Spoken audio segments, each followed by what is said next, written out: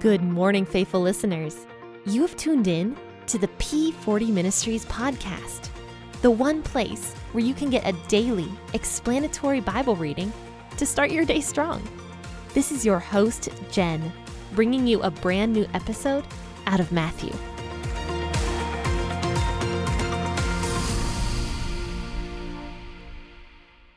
Hey, friends and faithful listeners, good morning and welcome to the P40 Ministries podcast with your host, Jen. Thank you so much for tuning in this morning. We are going to be discussing Matthew chapter 19, verses 13 through 30 today. We are going to finish out this chapter of the Bible in Matthew. So go ahead and grab your Bible and your cup of coffee. Let's go ahead and start reading. I will be reading out of the W.E.B. version of the Bible this morning. Then the little children were brought to him that he should lay his hands on them and pray. And the disciples rebuked them. But Jesus said, "Allow the little children, and don't forbid them to come to me. For the kingdom of heaven belongs to ones like these." He laid his hands on them and departed from there. Behold, one came to him and said, "Good teacher, what good things shall I do, that I may have eternal life?" He said to him, "Why do you call me good? No one is good but one, that is God. But if you want to enter into life, keep the commandments." He said to him, "Which ones?" Jesus said, "You shall not murder, you shall not commit adultery, you shall not steal, you shall not offer false testimony, honor your father and your mother, and you shall love your neighbor as yourself." The young man said to him, "All these things I have observed from my youth. What do I still lack?" Jesus said to him, "If you want to be perfect, go, sell what you have and give to the poor, and you will have treasure in heaven, and come follow me." But when the young man heard this, he went away sad, for he was one who had great possessions. Jesus said to his disciples, "Most certainly I say to you, a rich man will enter into the kingdom of heaven with difficulty. Again I tell you, it is easier for a camel to go through the needle's eye than for a rich man to enter into God's kingdom." When the disciples heard it, they were exceedingly astonished, saying, "Who then can be saved?" Looking at them, Jesus said, "With men, this is impossible, but with God, all things are possible." Then Peter answered, "Behold, we have left everything and followed you. What then will we have?" Jesus said to them, "Most certainly I tell you that you who have followed me, in the regeneration when the Son of Man will sit on the throne of his glory, you also will sit on 12 thrones, judging the 12 tribes of Israel. Everyone who has left houses or brothers or sisters or father or mother or wife or children or lands for my name's sake will receive 100 times and will inherit eternal life. But many will be last who are first, and the first will be last." There's a lot of interesting things in this passage of scripture, so let's go ahead and start talking about verse 13. It says that little children were brought to Jesus so that he could lay his hands on them and pray. But the disciples were not happy about this. In fact, they yelled at the parents and at the little children for bothering Jesus. And I want to say something. It's kind of funny. I was just writing a blog post for this Saturday about children and how 30%, just literally only 30%, of millennials and Gen Zers believe that it is necessary to have children. That is 30% of 2 generations actually think that having children is necessary.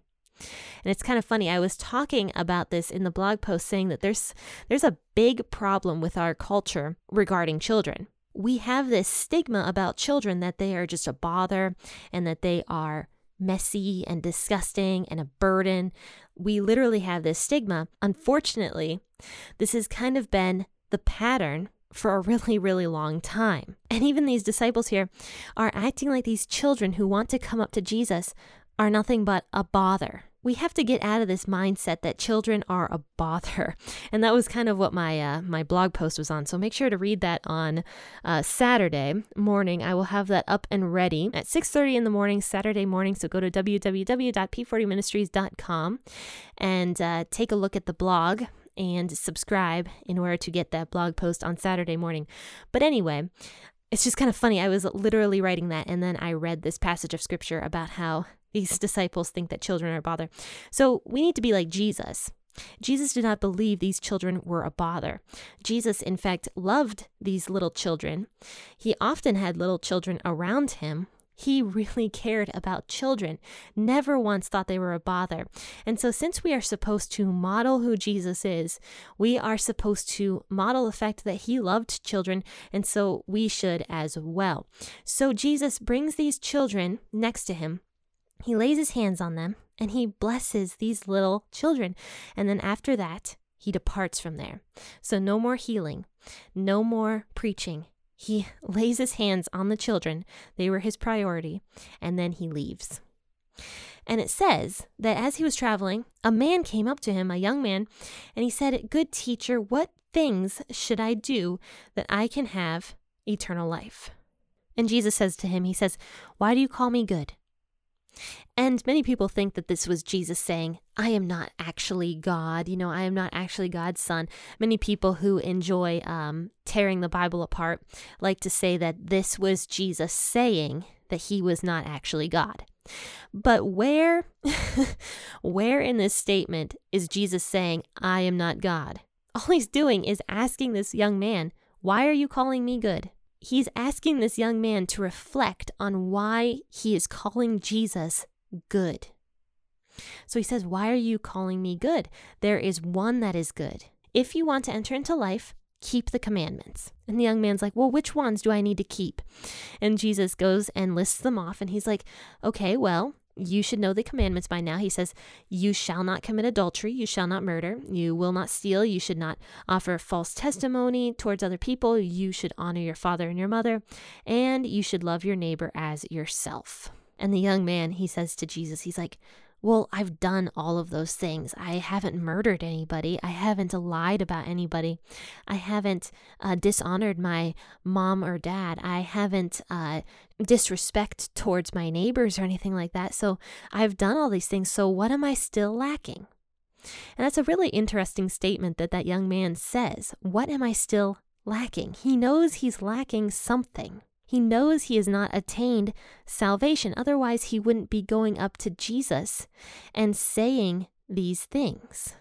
And that is why he is asking Jesus, how can I gain eternal life? How can I gain salvation? So Jesus says, if you want to be perfect, go and sell what you have, give it to the poor, and you will have treasure in heaven, and then come and follow me. And then verse 22 says, but when the young man heard this, he went away very sad because he was one who had great possessions. So this young man was a rich young man, and he had a lot of stuff. He had a lot of money and a lot of possessions. So when he heard Jesus say to him, go and sell all of your stuff, he was heartbroken because that was everything he had in life. So what do you guys think that this young man actually lacked? Well, firstly, he lacked love and obedience towards God. He didn't really understand who Jesus was when he was coming up to Jesus. Otherwise, he would have sold all of his stuff and gone and followed Jesus. He loved his possessions more than he loved the things of God. So his sin here was the fact that he had an idol, and his idol was his possessions. He loved his possessions and he loved the world more than he loved God. And this kind of goes back to that parable we talked about a while back, where the sower was going out to sow and some of the seeds fell among the thorns. So the wheat shot up but didn't have good roots, and so it withered away quickly. So these are the types of people that want the things of God, kind of, initially, but then the cares of the world and the possessions of the world sweep them away, and they would rather have the world than things of God. And so this was exactly like this young man. He initially wanted the things of God, but he didn't want to have to give up his possessions and give up that idol that he had in order to follow Jesus. After this, Jesus says to his disciples in verse 23, he says, I tell you all the truth, that it is going to be very hard for a rich person to enter the kingdom of heaven. And he says, I'm going to say it again, actually. It is so hard for a rich person to enter the kingdom of heaven. In fact, it is easier for a camel to go through the eye of a needle than for a rich person to enter the kingdom of God. And many of you already know this, but I'll say it anyway.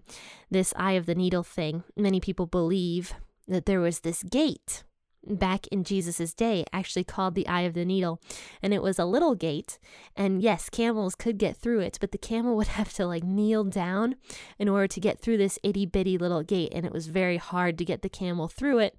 It wasn't impossible, but it was hard. And so that is why many people speculate that Jesus says this, because it is not impossible for a rich person to enter the kingdom of God. It's just very hard. And even Jesus himself does not say it's impossible.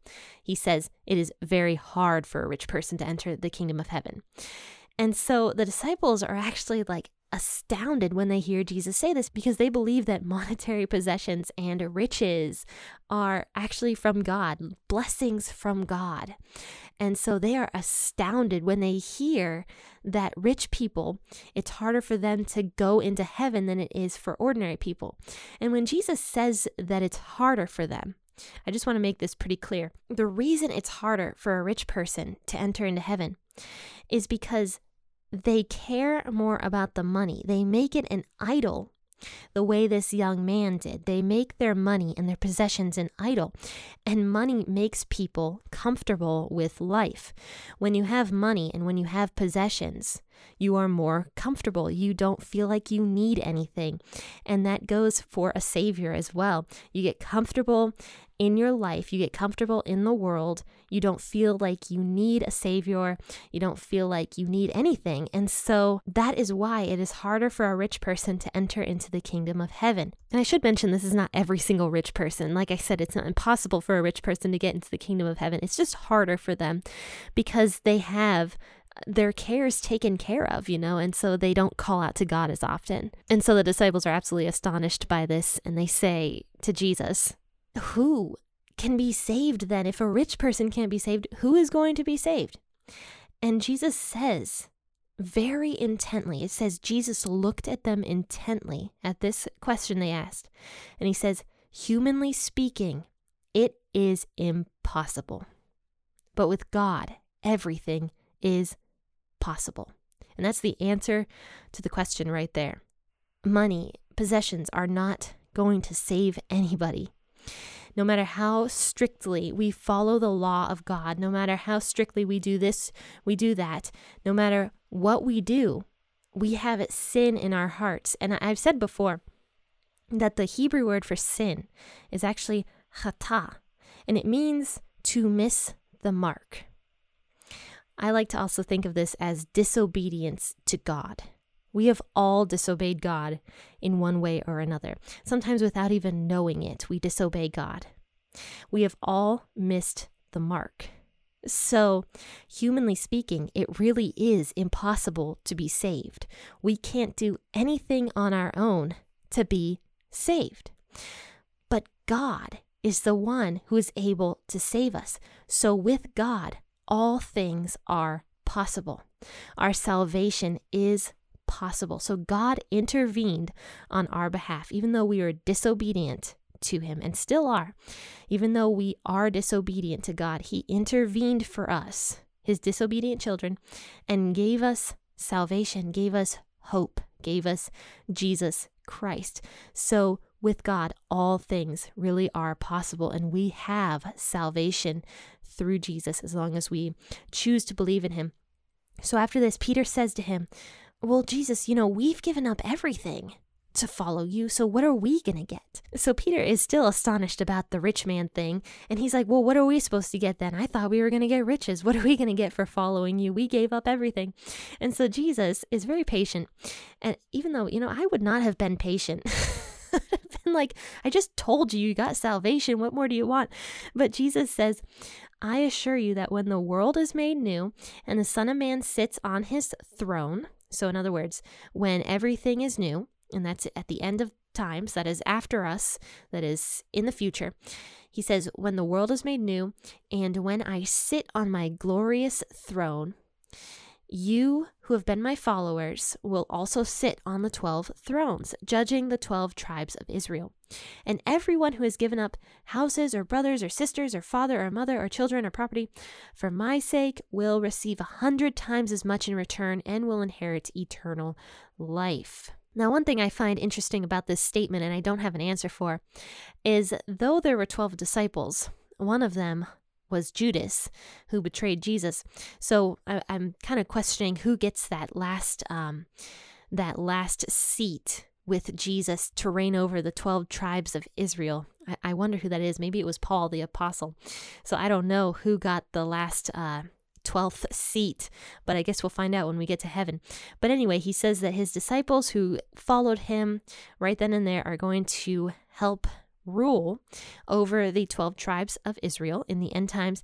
And he also says that everyone who chooses to follow Jesus in the future is going to get great abundance. They are going to have eternal life, and they are going to inherit so much from Jesus for giving up what we have and following Jesus. We are going to inherit 100 times as much as what we have.